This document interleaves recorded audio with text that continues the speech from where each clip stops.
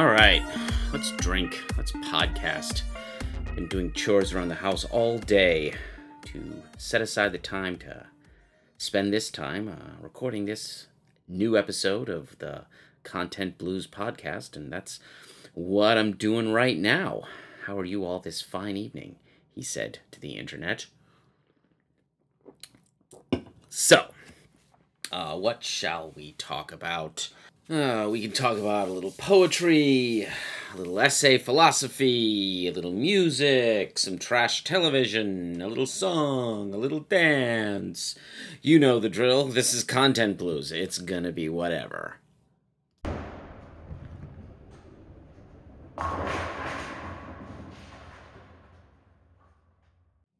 Cannot find the word.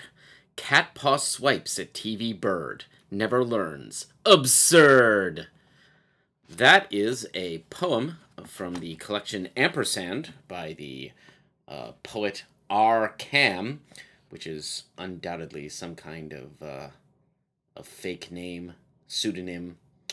I could comment on the fact that some of the most interesting writers are anonymous, but I feel like I already have, and in any case, everyone already knows that. But Rcam, I did discover on Twitter, somebody who I follow on Twitter retweeted some of his work or made mention of the book Ampersand, which is a collection of poetry, just by showing the picture of it on Twitter, and I liked the cover to the point where I asked what it was, and the person on Twitter, my mutual, told me, and I bought it sight unseen.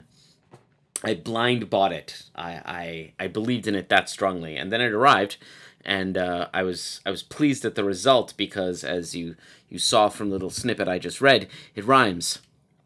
It rhymes, and I didn't think I would enjoy that as much as I have, but I do. He takes the time to rhyme, which not a lot of people do anymore that I've noticed. And I'm not the sort of person who believes that it has to rhyme to be poetry. I think that's been pretty well exploded, but it is nice to see that. It's nice to see someone taking the time to make something rhyme, because that's difficult to do in the English language. I think that was a line in 1984. Someone talking about one of the great difficulties of the English language is how hard it is to find something that will rhyme. Like, rhyming in English is actually quite difficult. So you kind of have to force your expression through differences in phrasing in order to find the rhyme that you want, and you have to kind of like create metaphorical expression. So rhyming in English actually forces you to be very creative or to be sloppy, one of them, and that can be both good and bad. Because any kind of creative writing, when it gets very creative and has to kind of express itself in metaphor and analogy, it's a wonderful thing to appreciate, but it also can make it hard to be understood. That's the problem people have with Shakespeare. People who don't get Shakespeare on the first go, they think it's some kind of Middle English, and it's not. Shakespeare's very modern.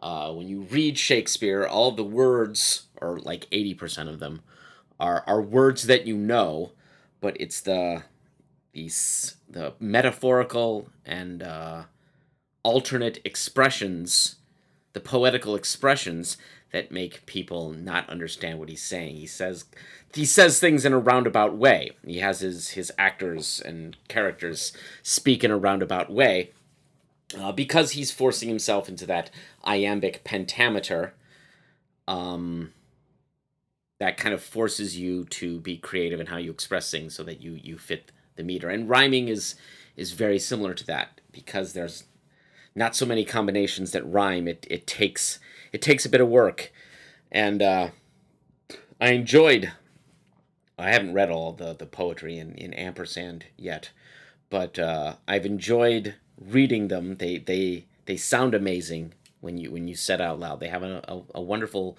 music to them, but I'm not 100% certain that I'm grasping everything, which is fine because I have a copy. I can go back and reread it. So this kind of hits that poetry nerve in a way that, reading Bukowski or something like that cannot. Um, which is, not to say that I'm changing my attitude towards Bukowski or blank verse. I think that, when well done, is also powerful. But it's really nice to see somebody taking the time to rhyme, as I've said several times.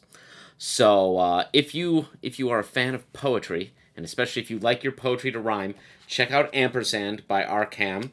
You can find it on Amazon. It's pretty solid. Uh, my chrysalis must be to blame. I'm self-divided, I can't stand it. This fourfold rifts, alike this planet, bears its scars, I do the same. Like, not only is he rhyming, he's alternating the rhyme schemes from verse to verse. It's really a pleasure to read. So if you like poetry in any form, do check it out.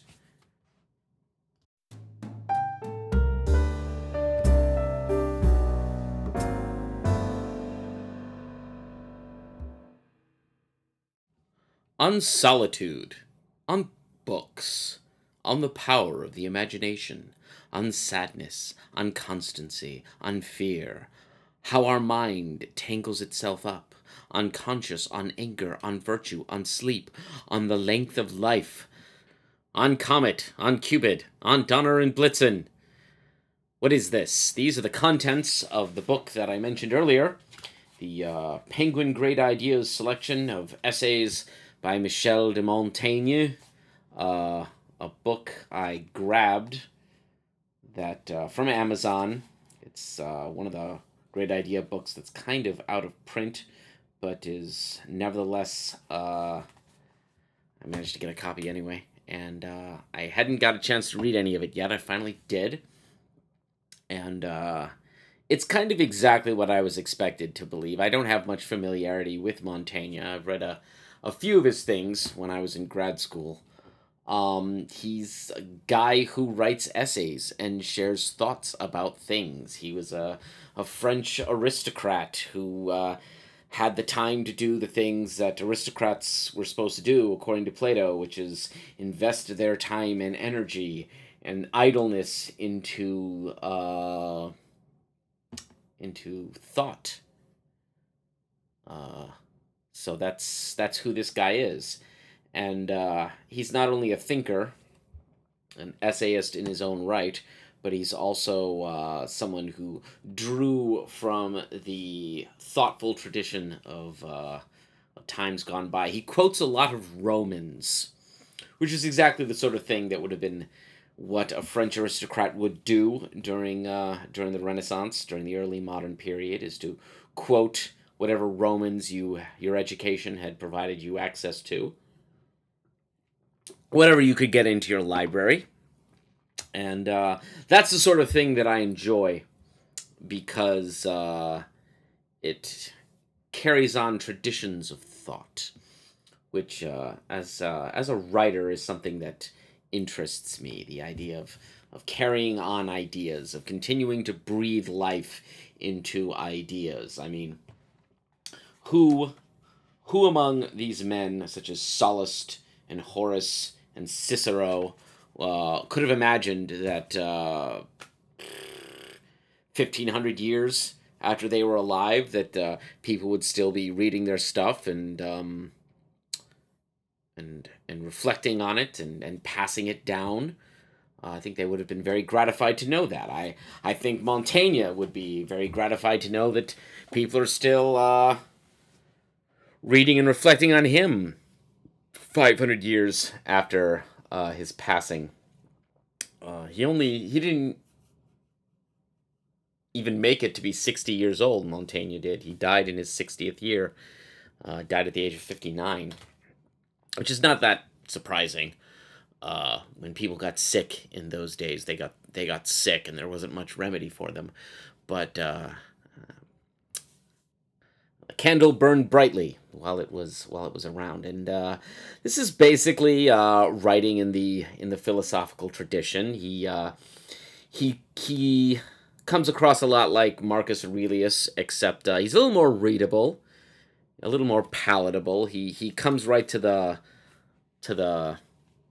point of what he's trying to say, and he doesn't belong to any particular school of philosophy. He's just thinking out loud or thinking onto the page, which is always very readable. Unlike Ampersand, you definitely don't think that you're missing anything. Like, he's saying what he's saying, and you're appreciating it. And I find the fact that the selections are just, as I was saying, like on solitude, on anger, on this, on that. That also is a very ancient kind of thing, and these are my thoughts on this topic, and that's just all the title's going to be, on this topic, on this. It's very blunt. There's no pretense that the title's going to draw you in. You know, it's not. This isn't mercantile writing. This isn't. He wasn't writing for an audience. He was just writing. You know, this is aristocratic writing. The title is blunt. You might find it interesting. If you don't, no big deal. I'm not depending on finding a market for this. I'm just saying it, and that's there's a lesson in there for creative people. In the self-publishing age, we're always thinking about turning everything into a market because we have to be publishers as well as authors, and we have to think about stuff like keywords, and all of that has always rung me very false. And I'm not sure that it works, to be perfectly honest. Quality will out. You know, something that's for the ages will find its way to an audience regardless of how it's marketed. And I think that's really what sets the great apart from the also rans, is the fact that they're just writing their art and they don't really care about how it's received. And that always feels dangerous in this current landscape of writing and publishing. It feels foreign, but it's probably the best way forward. The work itself, the work has to speak for itself. Otherwise, why are you even bothering? I mean, I don't really need to bother. I have a job. I make a living. I have a house. I have a car. I have everything that I need. I don't create because I need to in order to pay the bills. This is something that's very much part of me. Which means I'm exactly like Michel de Montaigne, is the point that I'm trying to make. Obviously. No. I like the idea of carrying on a tradition. I like the idea of carrying things forward, building something that will be worth mentioning, perhaps after I'm gone. Whether that's a stab at immortality, I don't know, or just having something to mark the time that you were here, which might mean the same as a stab at immortality.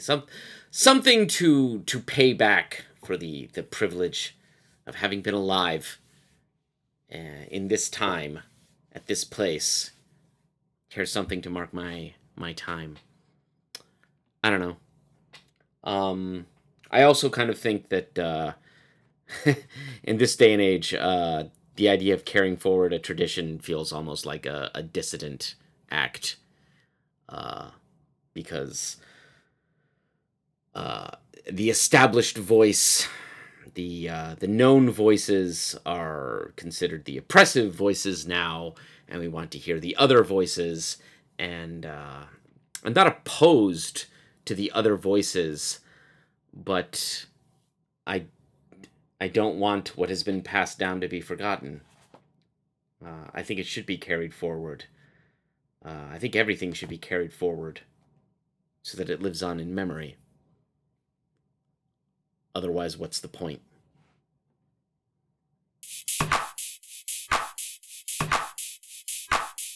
I now want to talk about something that I was totally not planning on talking about when I was putting together content for this episode. But I decided I wanted to talk about this instead.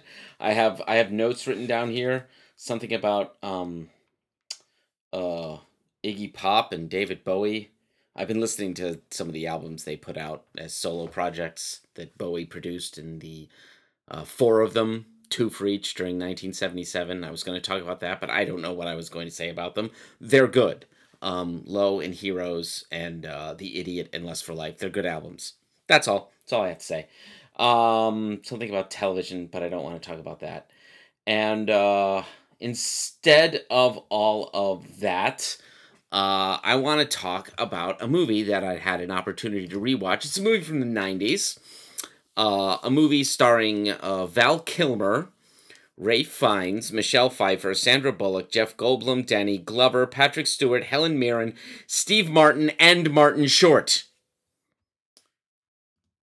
You're probably wondering, what film is this? Nothing's coming to mind. And it's probably a film you've seen. You probably don't recognize the actors because it's animated.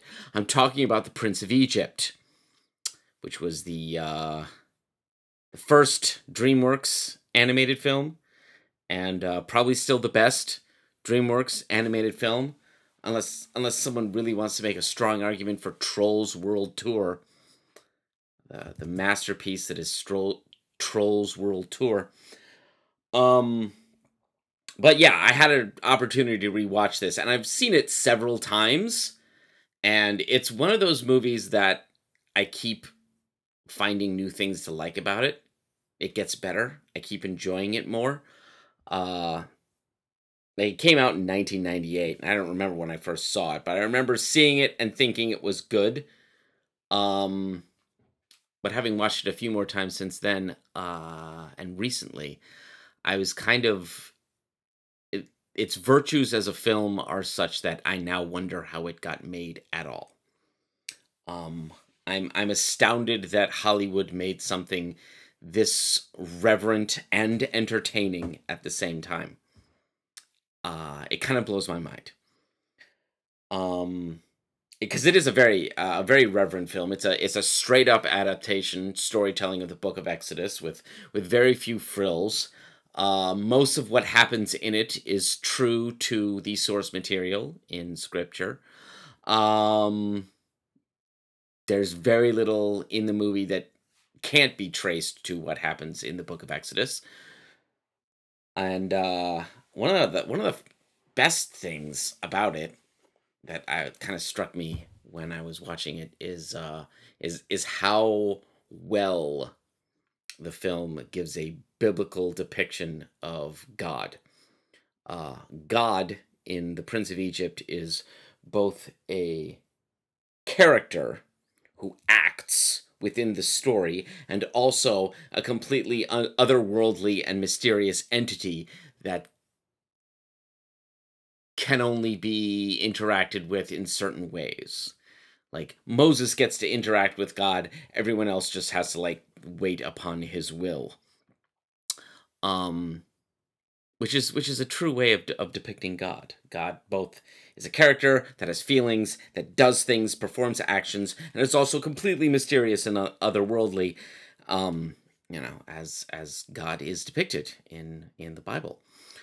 So I like that, and I like the the heaviness of the emotion that's in it, and the way the story is told that frames these powerful emotional events. The Book of Exodus is dependent, to a significant degree. The whole story of that revolves around the death of children. We don't usually look at it that way. We look at it as a story of liberation, which it certainly is. and as a story is of oppression and the dynamic between those things, and it is that. But the framing events of the Exodus are the death of children. The Book of Exodus begins, and the movie The Prince of Egypt begins with an Egyptian pharaoh ordering the deaths of Hebrew babies, an entire generation of Hebrew babies put to the sword, and in Prince of Egypt, fed to the crocodiles in the Nile, and that is an event that uh, leads to Moses' entire story arc. Moses' entire life was based on that event being put in the basket and sent down the Nile to save him. Is the reason he ended up in the position that he was in, and that event is brought back again and again and again as part of Moses' development as a character in the film, and as a monstrosity that is in some way going to have to be paid for. And it is. And the way it's paid for, both in the Book of Exodus and in the film, is by the final plague of the Pharaoh, which the film builds up to and delivers on, the death of the firstborn. Now, this is a difficult event to depict. If you're going to make an animated film about the Bible, in some sense, you're planning on having a child's audience, or a family audience. It's a family film that depends on the death of children. And it's kind of strange when you think about it. There's so much in the Bible that is difficult to read, or read about, or understand, because it is so dense with reality, and the real human condition as it is lived. Um, and the way the film Prince of Egypt chooses to depict the smiting of the firstborn of Egypt is both terrifying and entirely appropriate. Uh, in the Book of Exodus, God sends the angel of death, and that's kind of what we get here. A being that is, again, otherworldly, seems to like creep in mist out of the room, and just seems to be, totally without body, which is what an angel is, and just takes the breath out of the children. And we see it happen in an animated film, and it's legitimately terrifying, but legitimately appropriate. And it makes the suggestion in the way it's animated that the breath is not simply stopped. The breath is taken back to God, to whom the breath belongs. So it rides that line of depicting this terrible event with appropriate emotion, and it's beyond our ken. It's sublime, in the terrifying sense of sublime. And I think the film really does itself a service in the way it does that, and the way it portrays the obvious emotional responses to this. At the beginning of the film, when Hebrew babies are being killed at Pharaoh's orders, and we see the emotion on the face of Moses' mother, Yocheved, as she sends her baby down the river in a basket. The emotion is raw and real, and you feel it. And then later on, when you see Pharaoh burying his dead son, the emotion is there, and you feel it.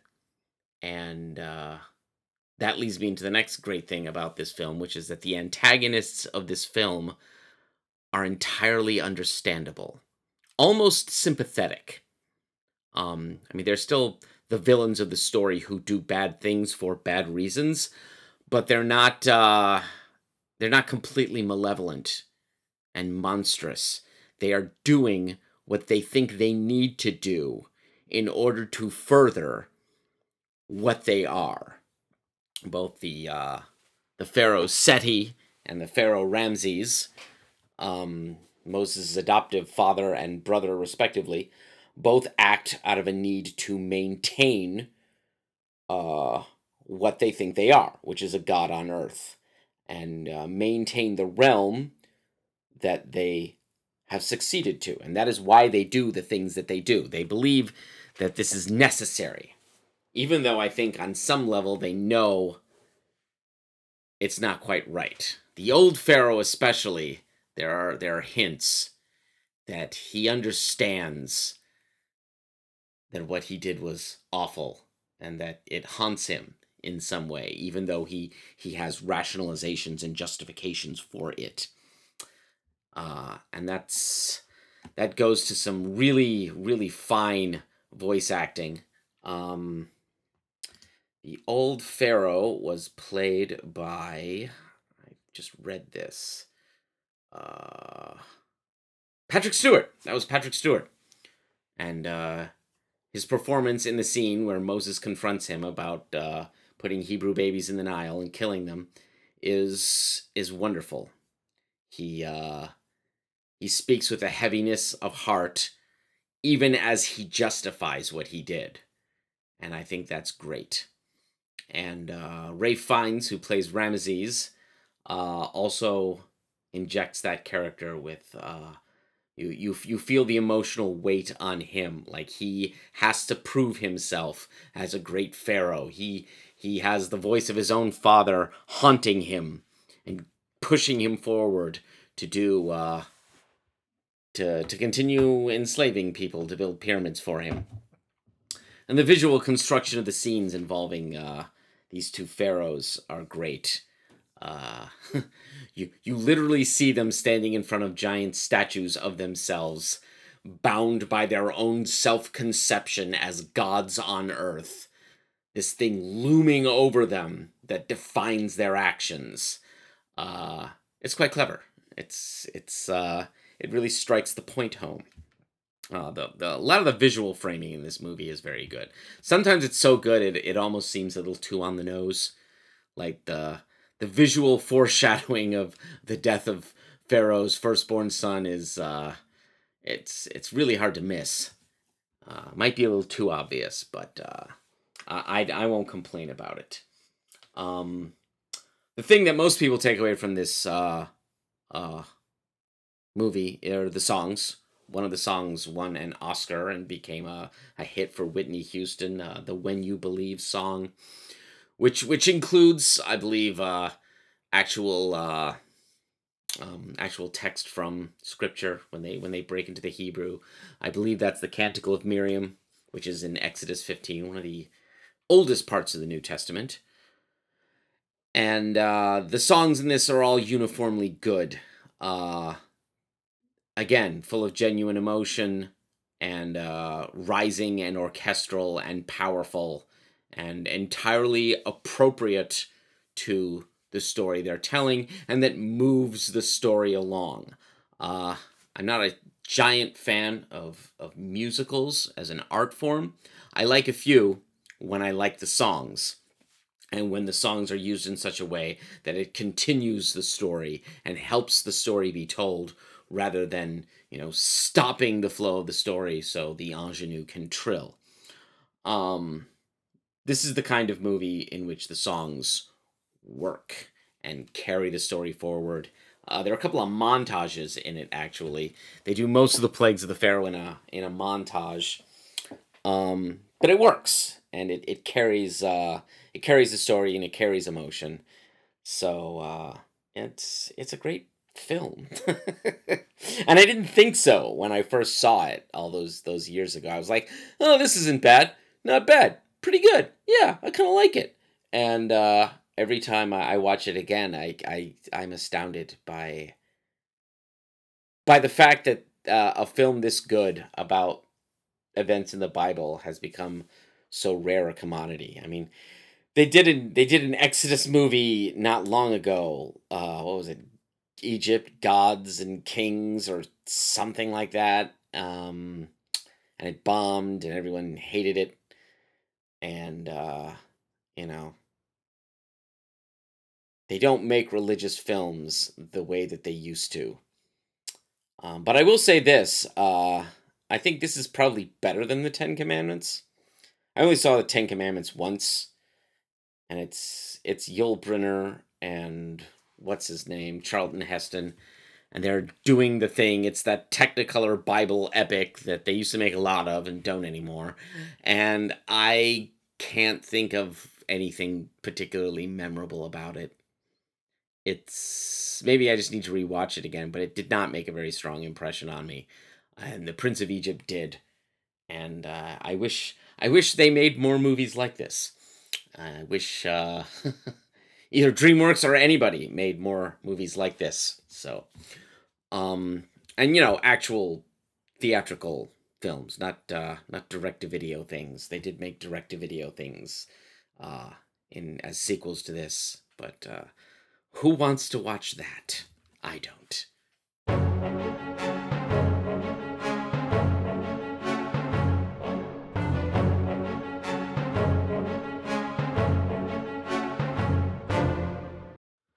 All right, I think that's all I'm going to do for this episode. Just wanted to talk about some things that I've encountered. Per the norm, I'm still working on Caligula. I've got a new editing plan for that. I'm kind of excited about it. It should be exciting. And I'll be back in a week or so to talk to you about where I am. And I'm going to announce that when it's ready to rock and roll. So thanks for spending some time with me this evening, this afternoon, today, this morning, whatever. Like and subscribe. You know the drill. Take care. Have a good one.